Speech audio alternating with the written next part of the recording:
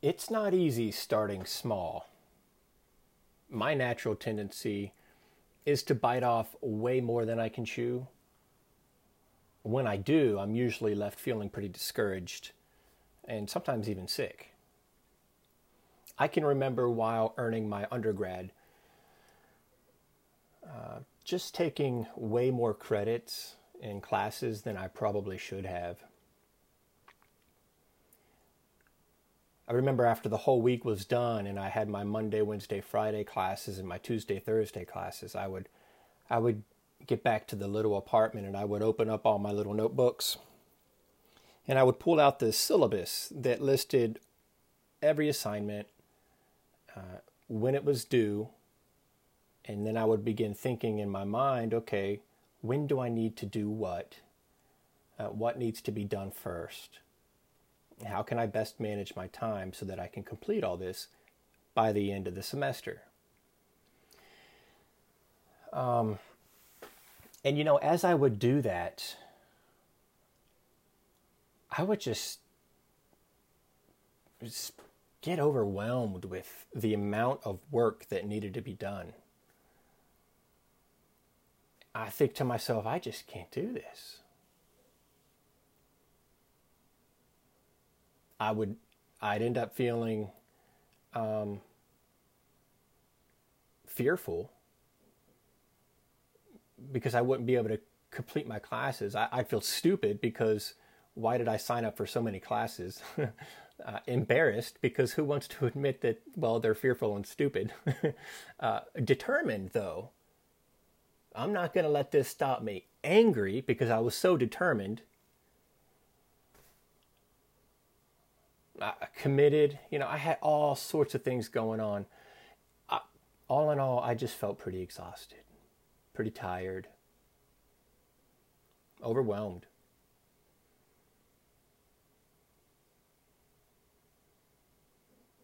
I'm grateful that God still speaks.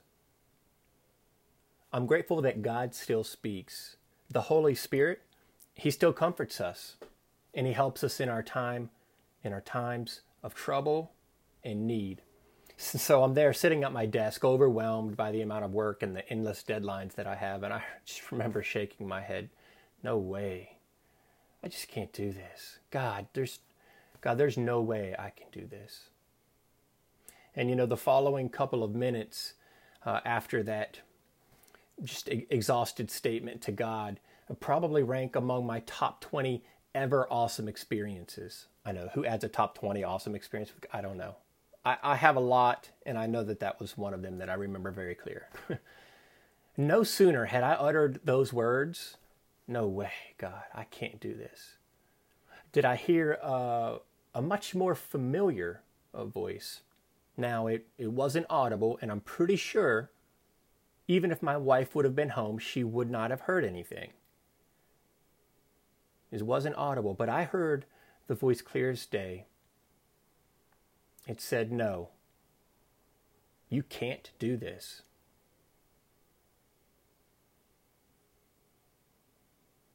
Silence. And that statement just kind of lingered there. No, you can't do this. Okay, I'm thinking, I know this, right? I just said that. And as I begin to reflect and really open my heart to what could be said, I heard, no, you can't do this. You won't be able to do any of this alone. No, you can't do this alone. Any of this, you can't do any of it alone. Don't you remember who you are? Whose you are?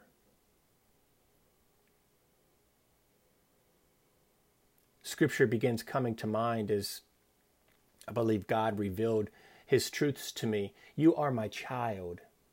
You are loved. You are worth it. You are valuable. You are special. And before your head starts getting all big and you get all proudful, like, yeah, I'm a child of the one true King, you need to remember that I am.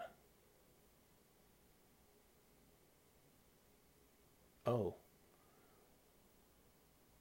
You see, I had just learned in college that I am was YHWH. We pronounce it kind of Yahweh, but it was a word that the Jewish folks, they did not use. It was like us. It would be like us today, except we are a little less respectful when it comes to this for the most part as a society, saying God's name in vain. I am, Yahweh is definitely, you don't say that. And so when God says, you need to remember that I am the beginning, the end. And then just the truths from John's gospel. I am the way, I am the truth, I am the life, I am the vine, I am the bread. I am everything that you need is all summed up in that one phrase that he whispered to me. You need to remember that I am. And so as that's all hitting me, I began to realize and or continue to hear his voice. I have made you. I created you.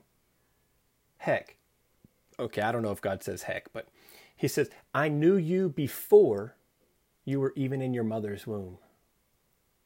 And when you were in your mother's womb, I knit you together in that secret place. Before you were, I am. You are not alone, and I will never leave you, and I will never forget you, and I will never turn my back on you. You're listening to the wrong voice. And at this point, I'm getting chills just thinking about this experience. God came and visited me in my moment of need. When I turned to him, you're listening to the wrong voice. He says, I am the way, I am the truth, and I am the life. I got this. I got you. No, he didn't start singing that, little hum. Not that I know if God would sing to me, but I got you, babe. Bam, bam, bam, bam. I got you. Even though that's kind of what I thought about in that moment. I got this. I got you. And you know what? Things don't always go my way, and things aren't always perfect. And I do still get overwhelmed by the endless amount of things. And when I have a goal and I have something to achieve and I cut that in half and I look at the shortcuts I can take to make this really work well for me, sometimes I still end up needing to hear that voice. But now, anytime I'm ever feeling overwhelmed, I pause so that I can be reminded of whose I am.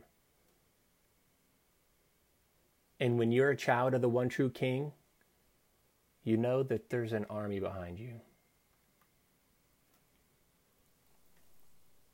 What is it in your life today that's overwhelming, that's too big? What are the voices that maybe you've been listening to or you've been hearing and you didn't even realize that they've been speaking? You're stupid. You're a failure. You have too much to do. There's never enough time. You signed up for too much. This time you're not going to make it. I pray for you right now that as you're listening to this, you can stop. You can say, no way, God, I can't do this. Because you know what? You can't. But that's the invitation that he's waiting for, is for you to recognize your need for him. And in that need, he comes and fills that space. And he says, you are my child.